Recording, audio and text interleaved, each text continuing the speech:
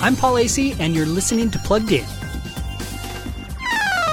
Bethesda Game Studios has taken us to dystopian wastelands and exotic fantasy realms. Now, in the much-anticipated game Starfield, it's taking us to space.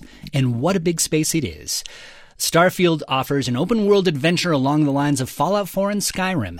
Players can explore a dizzying number of planets, meet new people, discover new species, and, well, kill them.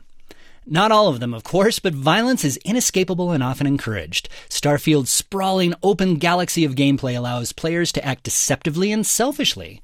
You can romance a bevy of characters of the same or opposite gender, and the characters swear and tell lewd jokes. All that makes the M-rated Starfield far afield from being family-friendly. You won't need to leave the planet to find good game reviews. Set a course for PluggedIn.com.